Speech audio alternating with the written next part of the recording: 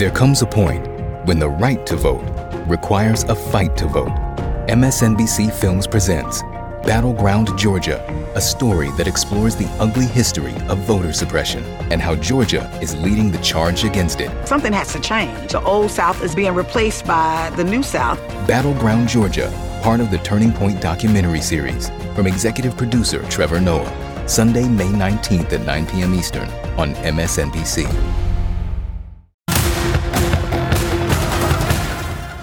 Tonight on The ReidOut.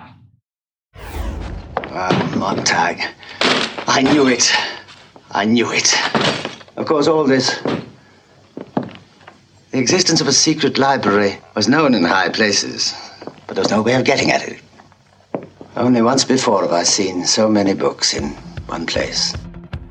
Like Fahrenheit 451, life is imitating art in Florida, where DeSantis might as well be burning books because he sees them as more dangerous than guns, which he wants people to be able to carry around without a license or even training.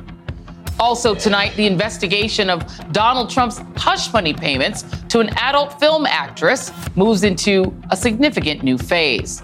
And on the eve of Tyre Nichols' funeral, we're going to expose the serious flaws in police training in America, which led to Nichols' brutal killing by officers sworn to protect the public. We begin tonight in the not-so-free state of Florida, where in the year 2023, it's probably easier to get a gun than it is to get a history book. Right now, Florida Republicans, led by Governor Ron DeSantis, are trying to push through a bill that would eliminate concealed weapons permits, calling the right to bear arms, quote, central to our freedom. Those same lawmakers have simultaneously cracked down on other freedoms, like children's freedom to read books. The Washington Post is reporting today that school officials in at least 2 Florida counties, Manatee and Duval, have directed teachers this month to remove or wrap up their own classroom libraries until the books are vetted for appropriateness under state law. Teachers who display or give a student a book deemed unallowed could face up to 5 years in prison. You heard that right. 5 years in prison for handing a child a book. And in case you're wondering what falls under the umbrella of inappropriate for school children by Florida's standards, activist Brandon Wolf points out that one of the books rejected by Duval County schools is The Life of Rosa Parks. What DeSantis is doing is intentional.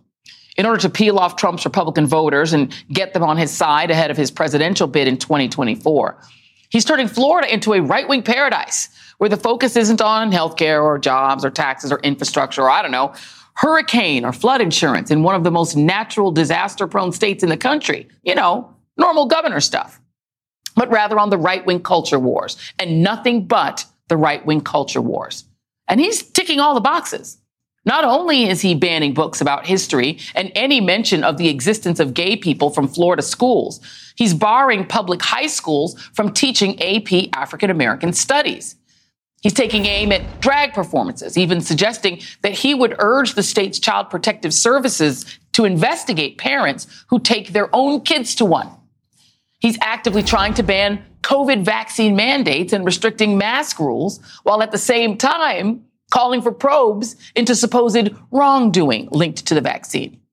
And he's doing all of this while making sure that anyone can walk around with a gun, no permit required. It's a right-wing fantasy land, like Disney World, but in hell. Come to Florida, the meanest place on earth. So much so that even former Brazilian President Jair Bolsonaro, whose supporters tried to overthrow the government down there literally just a couple of weeks ago, is trying to extend his stay in DeSantistan, requesting a 6-month tourist visa, which would make Bolsonaro the second former president who fomented a violent insurrection currently residing in the state, which tells you all that you need to know. Joining me now is Brandon Wolf, survivor of the Pulse nightclub shooting and press secretary of Equality Florida, Fernand Amandi, political analyst and Democratic pollster, and Mark Whitaker, CBS Sunday Morning contributor and author of the forthcoming book, Say It Loud, 1966, the year Black Power challenged the civil rights movement, which is probably already illegal in Florida. And Mark, I do actually want to start with you because you wrote a very interesting piece today, and I just want to read a little bit about it. And you wrote, DeSantis is wrong about Black studies. You wrote, as I discovered in reporting a book about the pivotal year in Black history that was 1966, when the push for Black studies began at what is now San Francisco State University, the original advocates of this idea had something very different in mind. At the time, their focus was on encouraging Black people themselves to understand and celebrate their role in the American story, and thus to feel a greater stake in American citizenry at a time of intense racial turmoil. If the AP curriculum that has grown out of that movement seems more designed to tell that story than to reassure white students, that's no accident. But teenagers of all races can benefit from the wider understanding of our history that Black studies have helped foster. As an author and an historian and as a journalist, Mark, what do you make of this intense battle to suppress history that's being led by the Florida governor? Well, DeSantis is suggesting that somehow this curriculum and a lot of the other things he's going after with his so-called Stop Woke movement and crusade is anti-American, that it's turning Floridians and young people against each other. But what I point out is that if you go back and you actually look at the origin of Black studies in the 60s, that actually it's the opposite. I mean, it was a time of intense turmoil, racial violence and so forth. And there were folks like Eldridge Cleaver and the Black Panthers who were out there trying to get Blacks to pick up arms. And there was a cultural wing of Black power that said, no, we're not interested in that. But what we do want is the right to actually have ourselves reflected in our history. And that's where it all started. And when you think about what the alternative was then, it was actually better than more armed violence. It was also an alternative to Black nationalism of earlier eras, Marcus Garvey and so forth, who were saying that things were so bad for Black people in America that they had to go someplace else. They had to go to Africa. They had to go to the Caribbean. Again, what the Black Power pioneers and the people who first pioneered Black studies were saying is, no, we have a right to be here. We want to be here, but we want the right to, have ourselves and our history reflected in the broader picture of American history. And of course, once that happened, women wanted it. Other minorities wanted it. And it really changed the way we thought of our history, and that's the way it really deserves to be taught today.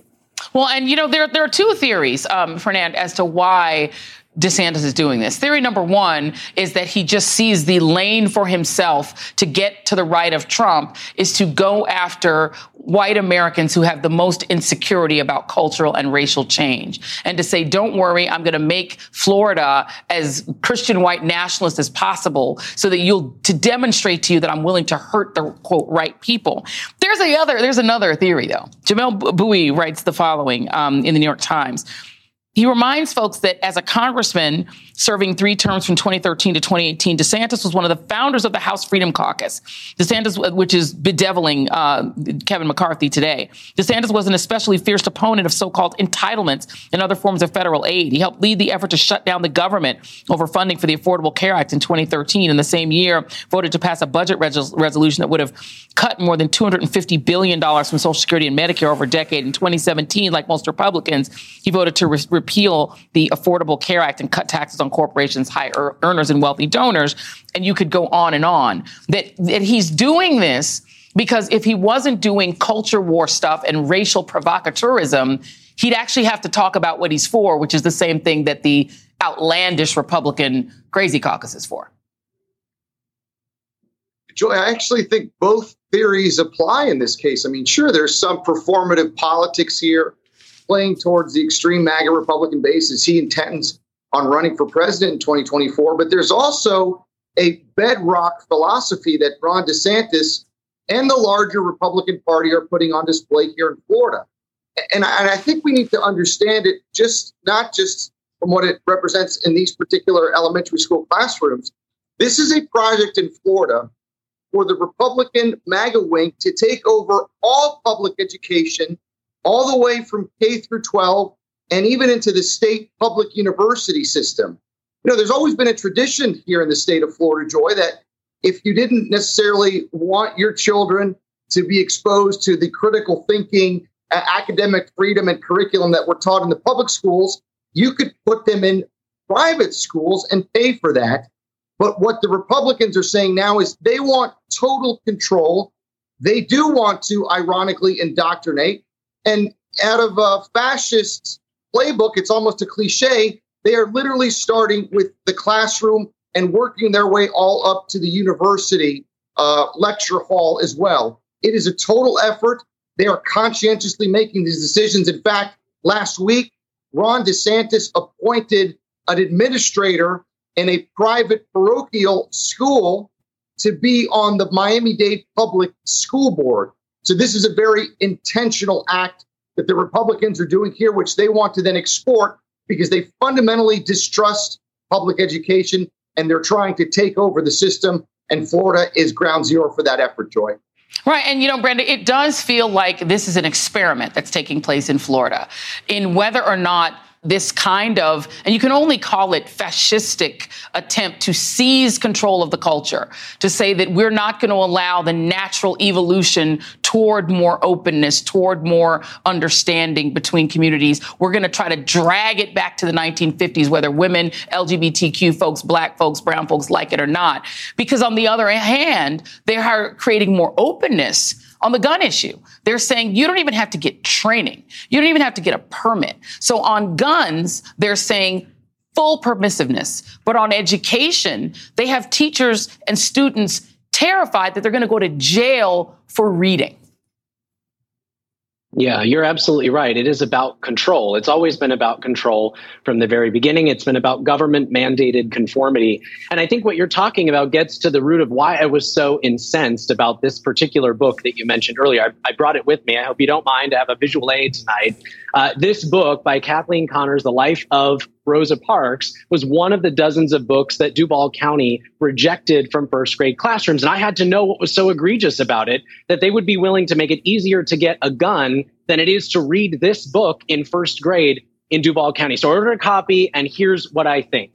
Maybe the district objects to the reality that schools and buses were once segregated in this country and wants to hide that from young people. Maybe they're offended by the acknowledgement that Rosa Parks worked for the NAACP, a Black civil rights organization. Maybe they hated the timeline of her arrest that led to a case that ultimately dismantled Alabama's racist law. But I think it's very possible that the answer to why this book was deemed inappropriate for first grade in Duval County lies right here on page 20. And it's the last sentence, and I'll read it to you. It says, Rosa's story teaches us a very important lesson, that even small actions can have a big impact. Maybe that's the real rub, that suggesting to young people that they can make this world better is just a bridge too far in DeSantis's America. Maybe the idea that this country has never really fulfilled its promise of equality for all people is a red line. Perhaps the right wing in Florida are just beyond intent on demanding that future generations accept their role in the status quo, that they're willing to make guns easier to access than this book for first graders. Because at the end of the day, as you said, the point is government control. It's DeSantis-fueled censorship. It is government-mandated conformity. And that's why the story of Rosa Parks and her defiance is such a threat to them. To come back to the right down the center of my list of folks that are here, Ferdinand, you're my numbers guy, because obviously DeSantis has made a calculation that there is enough of a base within the Republican Party that is so terrified of empathy that they are willing to essentially ban it, to say that you can't read. There are books like a childhood book about Dr. Martin Luther King Jr. that are on some of these ban lists going around the country. They don't want any reading about civil rights history that essentially doesn't exonerate this country from any racism, even going back to slavery. And we know those are also DeSantis's personal views. When he was a teacher, he taught slavery, essentially taking the South side and saying the South didn't do anything wrong, essentially. At least that's according to his former students. So he must think that there are enough people in the Republican base that desperately want that in a presidential primary. Are the numbers there to support that? I mean, sadly, yes. And how do we know that? Because all we need to do is look at who the last Republican nominee was, both in 2020 and 2016. And that was Donald Trump, who did away with the racist dog whistles and replaced the dog whistle with a bullhorn.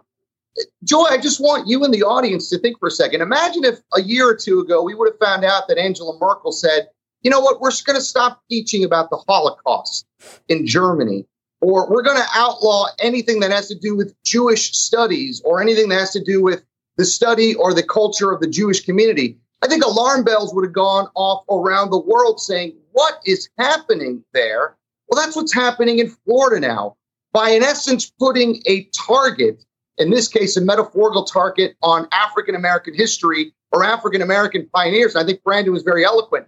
The message of the history of those African-Americans that said, hey, you can stand up when the government is acting inappropriately and bring about positive progress and change, even if it means changing the established order of things. That is what DeSantis is trying to sell. He is playing that game, not just to the base. He is sending a very dangerous sentiment and signal all around the country in doing that. And I'm worried that we're normalizing this behavior. And by the way, as we are out of time, but the explanation for how would you know if somebody is a criminal if they were able to obtain a firearm without any training or permit, the answer from the Florida official was, we'll find out if and when they commit a crime. It sounds like that is who is free in Florida, somebody who wants to get a gun and hurt people with it. I guess, the cruelty is the point. Brandon Wolf, Fernanda Mondi, Mark Whitaker, thank you all very much. Up next on The ReidOut, Donald Trump is up to his eyebrows in legal hot water, but his familiar deny and delay tactics are increasingly facing judicial pushback. The ReidOut continues after this. Today and every day, Planned Parenthood is committed to ensuring that everyone has the information and resources they need to make their own decisions about their bodies, including abortion care. Lawmakers who oppose abortion are attacking Planned Parenthood, which means affordable, high-quality, basic health care for more than 2 million people is at stake. The right to control our bodies and get the health care we need has been stolen from us. And now, politicians in nearly every state have introduced bills that would block people from getting the sexual and reproductive care they need. Planned Parenthood believes everyone deserves health care. It's a human right. That's why they fight every day to push for common-sense policies that protect our right to control our own bodies and against policies that interfere with decisions between patients and their doctor. Planned Parenthood needs your support now more than ever. With supporters like you, we can reclaim our rights and protect and expand access to abortion care. Visit PlannedParenthood.org/future. That's PlannedParenthood.org/future. While Donald Trump is trying to get his so far anemic 2024 presidential campaign off the ground, he's facing multiple legal investigations at both the state and federal level. We're talking about a special counsel looking into the classified documents case and at Trump's role on January 6th, the Georgia probe of his efforts to steal the 2020 election, and the New York Attorney General's probe into his alleged asset valuation fraud. And just today, we're getting our first look at Trump's deposition from last summer in New York Attorney General Letitia James' civil fraud investigation. Trump pleaded the fifth more than 400 times. Something, if you remember, he always claimed was only done by the mob or those who were guilty as sin. But now he is singing a different tune. I once asked, if you're innocent, why are you taking the Fifth Amendment? I was asking that question.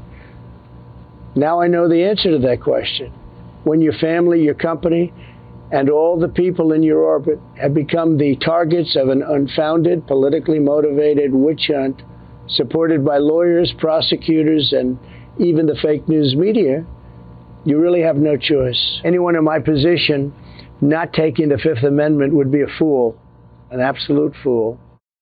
Also in New York, there's now also a major escalation in the longest-running criminal investigation into Trump. Prosecutors have started presenting evidence to a grand jury about the $130,000 hush money payment made just ahead of the 2016 presidential election to adult film star Stormy Daniels, who claimed she slept with Trump. Ew.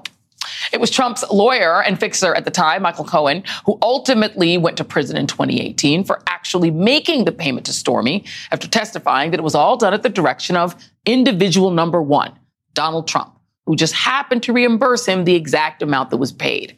$130,000. And joining me now is Charles Coleman Jr., civil rights attorney, former prosecutor, and MSNBC legal analyst. Charles, my friend, thank you for being here. So let's go through this. I want to play for the audience Michael Cohen. This is Michael Cohen, actually, when he testified back in 2019 about whether or not, well, you know what? Let me pause on that for a second.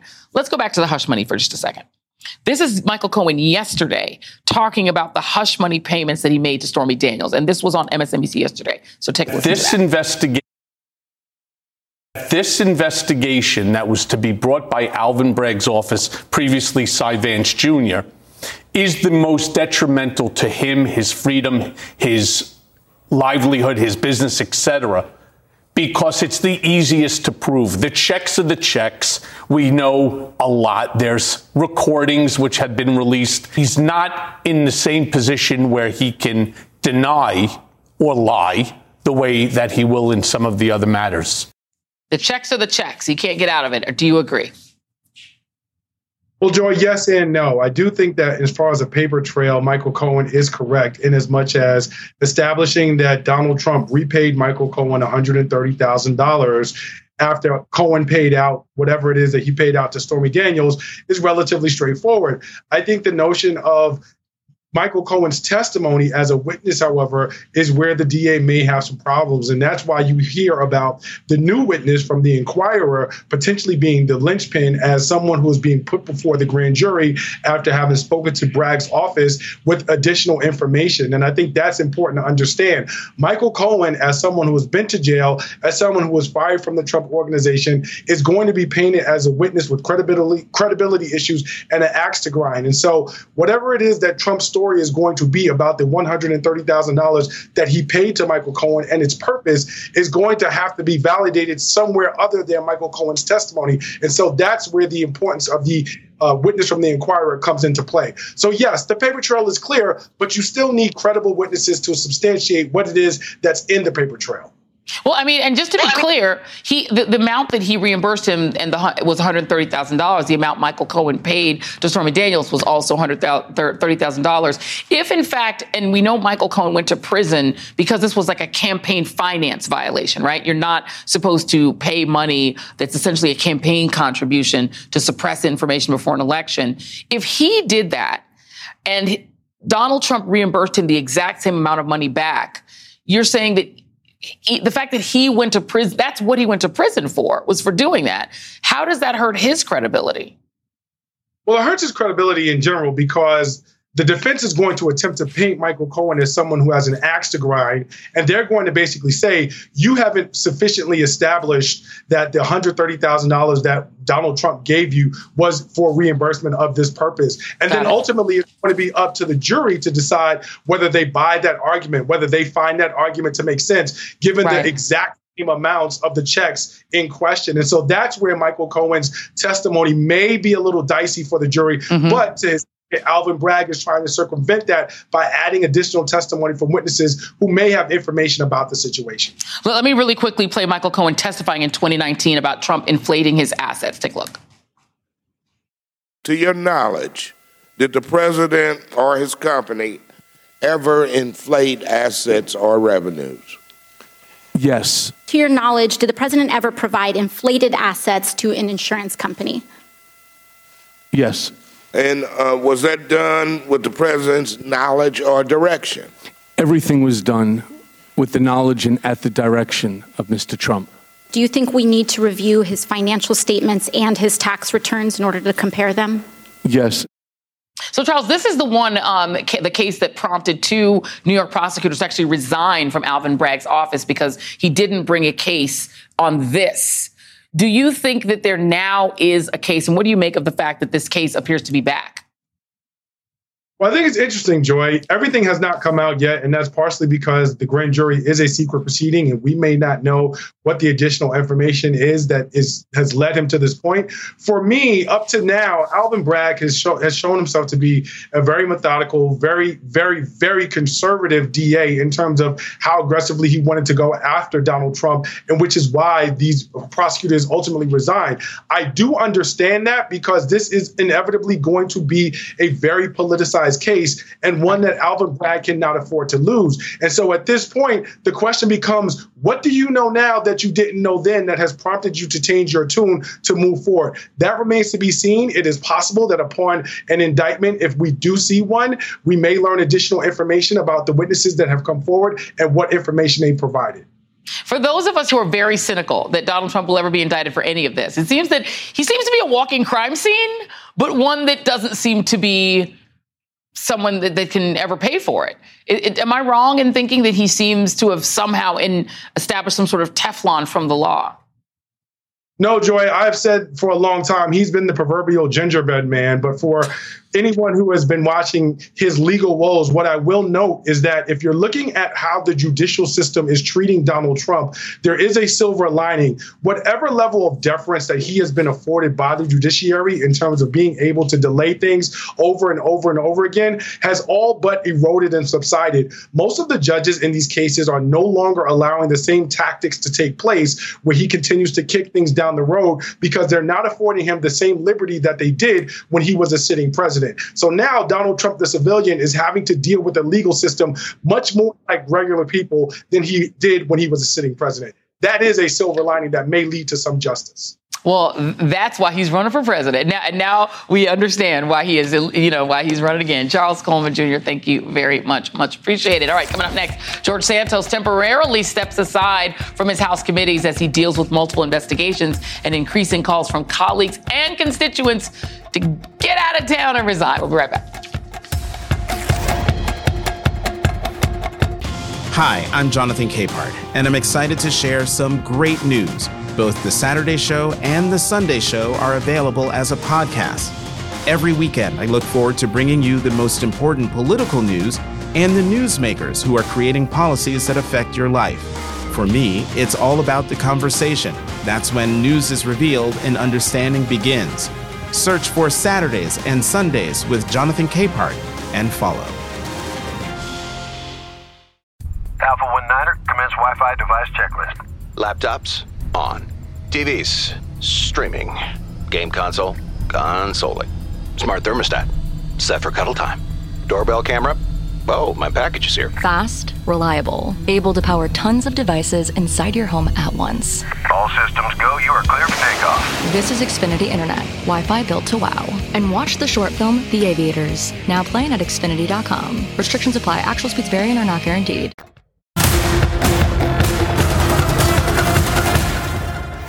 In the latest installment of the DeValder Files, it seems like each new revelation about George Santos just gets more and more bizarre, like a new Miami Herald review of his campaign spending, which found mysterious discrepancies on things like parking fees, payments listed by the campaign in amounts deemed almost impossible by parking officials, and calls for the serial fabulous to resign after admitting to lying about his education and embellishing his resume.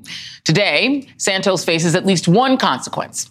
He recused himself from his 2 committee assignments temporarily after meeting with House Speaker Kevin McCarthy.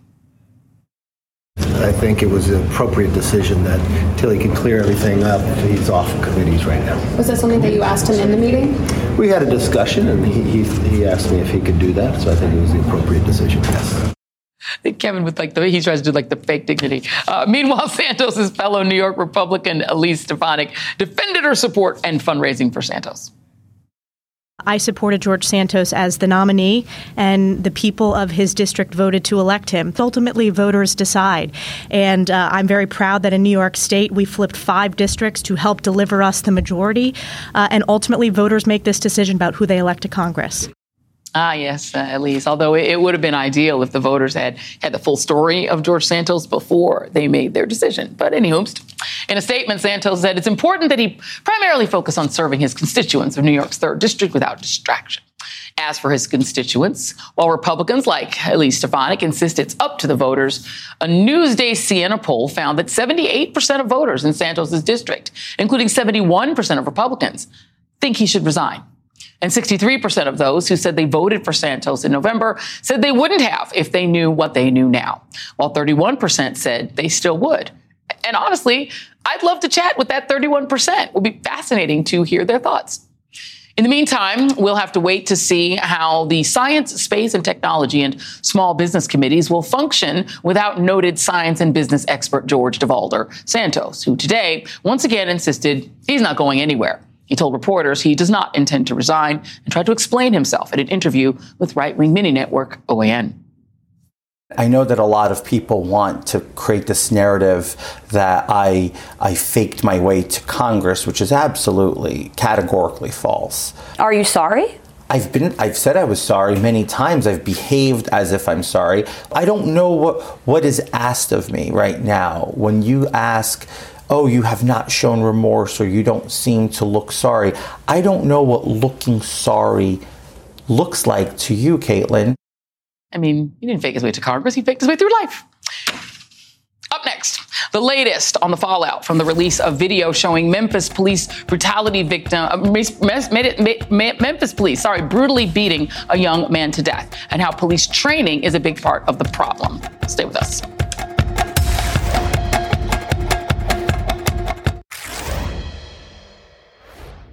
Police brutality is nothing new. And I already knew, as soon as I seen them photos from him in the hospital, I already knew that they treated my brother like an animal. They beat on him like he was nothing. I don't have to watch the video to know that. That was Tyre Nichols' older brother, Jamal Dupree. He went on to say that he felt guilty that he wasn't there to protect his younger brother. And that's where we are in America. Families carry more guilt than the police officers who perpetrate the crime. Like Dupree said, police brutality is nothing new, but what we as a society are actually going to do about it remains elusive. For Republicans, it's simple. They want more officers, more training, and more money. We should be able to build a coalition around the common ground of, yes, we need more training on de-escalation. Yes, we need more resources and training on the duty to intervene. Yes, we need more grants. And yes, we need the best wearing the badge.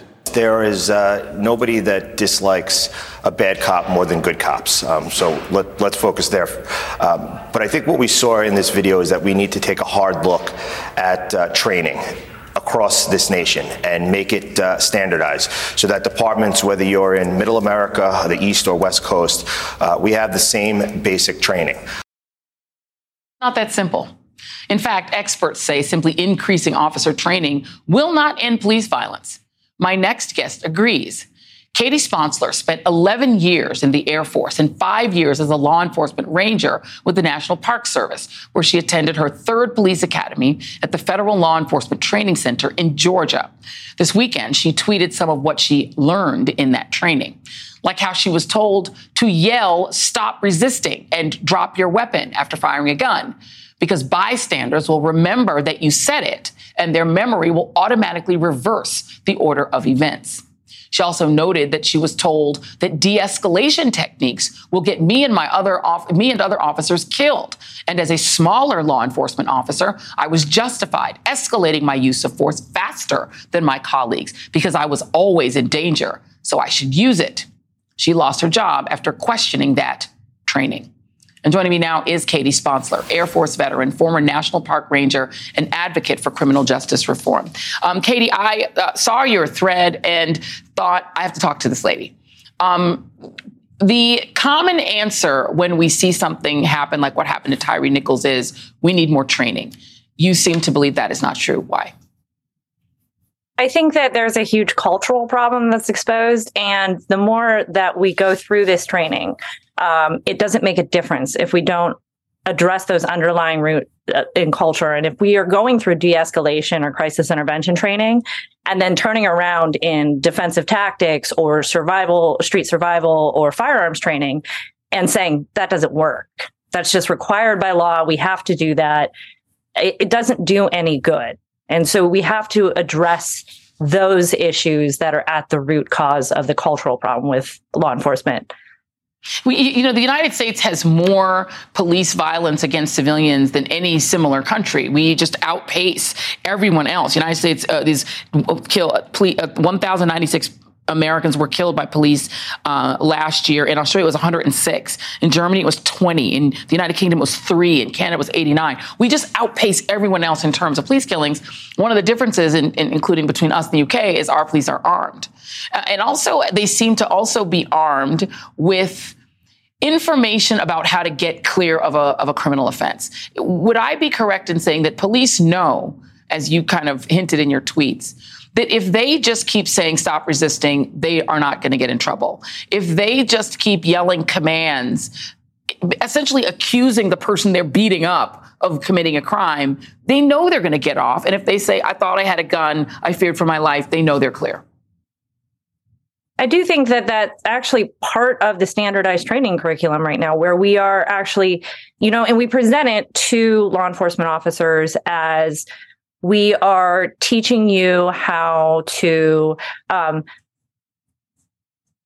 the public know what is going on, what is happening. But it's very clear that every drill, every scenario that you train on over and over again, you say the same things. And if you don't vocalize, if you don't verbalize those same things, regardless of what's going on, then you are, digging back on your training. And it is to be loud for the cameras, to make sure that everyone knows what you're doing. And there is an underlying thread of it's really so that when this goes to court, when you go to a review board, they're going to be able to say there are bystanders who witnessed this. It's always drop your weapon, regardless of what's in their hand. Right. It could be a cell phone, but you yell, drop your weapon. Yeah. So that kind of thing that is actually trained in drills is problematic. The other thing that you hinted at is this mentality, this warrior mentality of seeing the public as always threatening to kill you and coming at the public, at least certain people in the public, particularly Black and brown folks, as if they are deadly. But police kill far more people than ever hurt them. The statistics are just extremely lopsided. So police killed 1,096 people, and no one should be killed on either side of this, but it's 1,096 to 64. So it's not as if police are constantly being killed. But the training makes it seem like every encounter is a deadly one in theory, right? Yes. And I think that we also we categorize our training. So we will put behavioral health training in one little category. And we do that for, 6 hours of a 400-hour training. And then we'll have use of force training. And that will be a significantly larger course, but that we act like they're two separate things. You never pull your weapon out in a behavioral health training course, and you never use de-escalation training in a use of force scenario. They're trained completely on separate tracks. And I think that leads us to believe that, okay, well, this is what I do, is that use of force thing. Because my job, and that is one thing you will hear over and over again, and there are a number of police philosophers that we've taken into play here and use over and over again in the United States that are not used around the world. And my thread brought up Grossman in particular in his street survival courses, but that actually tell us that your job is to go home at night. Your job is, and it's taken away this idea of duty to care, and that our job is to protect the public. Yeah. And therefore, the training is not the answer. More money is not the answer. Complete reform is the answer. Katie Sponsler, thank you very much. Really appreciate you being here this evening. Coming up next, the emotional toll of police killings, especially as a result of a brutal beating caught on video. We'll be right back.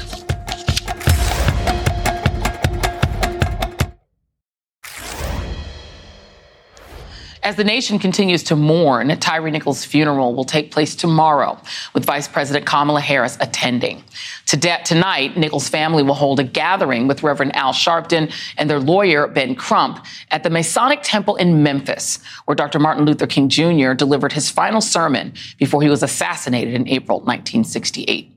It's a nod to another moment of deep trauma for the Black community. After King's murder, there were people walking around the streets almost in a daze, angry, scared, and traumatized. And more than 50 years later, we're now at a point where, if I'm honest, a lot of Americans, but Black folk in particular, are emotionally exhausted.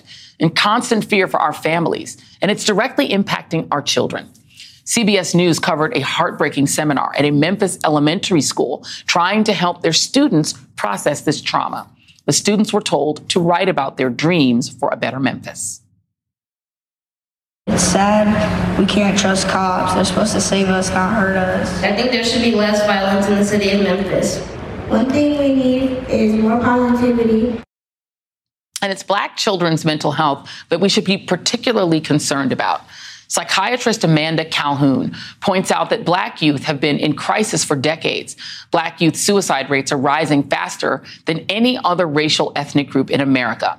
Black youth ages 13 and younger are twice as likely to die by suicide compared to their white peers. Yet Black youth are less likely to access and remain in mental health care. Dr. Calhoun joins me now. She's a resident in the Yale University Department of Psychiatry. Thank you so much for being here, Dr. Calhoun.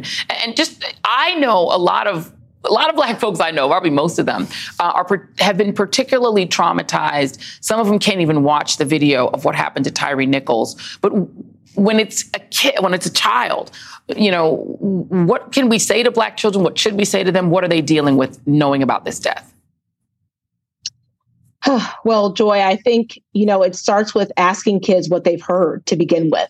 I mean, I think as parents, the parents I talk to, the parents of my patients, they often think they're shielding their children and they're doing their best. But kids are having these conversations about what's going on in the world and in our country at school. So the first thing is parents and caretakers should reach out to their kids and say, what have you heard about Tyre Nichols? What's going on at school? Because you want to make sure that they are not hearing negative, racist, offensive information. I remember, when George Floyd was murdered, I had Black colleagues in the hospital who had to leave work and go cry for a few minutes and then go back into work because colleagues were saying racist things about it. And so you want to ask your kids, what are you hearing? What have you seen already on social media? And then start the conversation there, because they might already be thinking and feeling a lot of things about what's going on. And they may know far more than parents think they know. And adults, too. I mean, there's a piece in the Harvard Gazette from 2021 saying unjust police killings, the killing of unarmed African Americans can trigger days of poor mental health for Black people living in that state over the following 3 months. And it's a real problem because like I said, it's kids that are traumatized, but also adults, because we all know that any of us could be Tyre Nichols at any moment, or George Floyd, or Trayvon Martin. Yes. And I tell adults all the time, give yourself permission to grieve. Give yourself permission to feel low mood or irritability or sadness. I tell people, when you watch a movie or watch a video, a horrific film of someone being beaten, or even hearing conversations talking about what happened to that young man, you may experience symptoms that you don't even realize are due to your stress. And, one of those things is, I mentioned low mood and irritability, but it could be physical symptoms. And I think sometimes we forget that. I talked to multiple people and they said, Dr. Calhoun, I'm having a headache today. And I said, could it be because you're stressed? And they said, maybe so. So headache, stomach ache, all of these things are actually side effects of stress and of the trauma of viewing something so violent. And also the added trauma, as you said, of Joy, of knowing that as a Black American, it could happen to you, your family member, your friend at any time due to the color of your skin. You basically put yourself almost in this situation. You can almost see yourself because, easily you could be Breonna Taylor, you could be any of them. What about the family? You see these families, and I feel like I couldn't do it. They're so strong. Does working through looking for justice solve some of the pain temporarily? And how do these families cope after it's quiet and they're not in the fight? So I think probably, and I don't want to speak for families, there's somewhat of an adrenaline rush, a wanting of justice, which I think is powerful and important and very much healing and therapeutic. But I do think you bring up a good point that after the fight is over, check in with yourself. check in with the way that you're feeling and make sure you continue to recover both mentally and physically after that. Dr. Amanda Calhoun, we're going to invite you back. Thank you so much. You've helped, I think, a lot of folks tonight. So thank you. Really appreciate you. And that is tonight's ReidOut.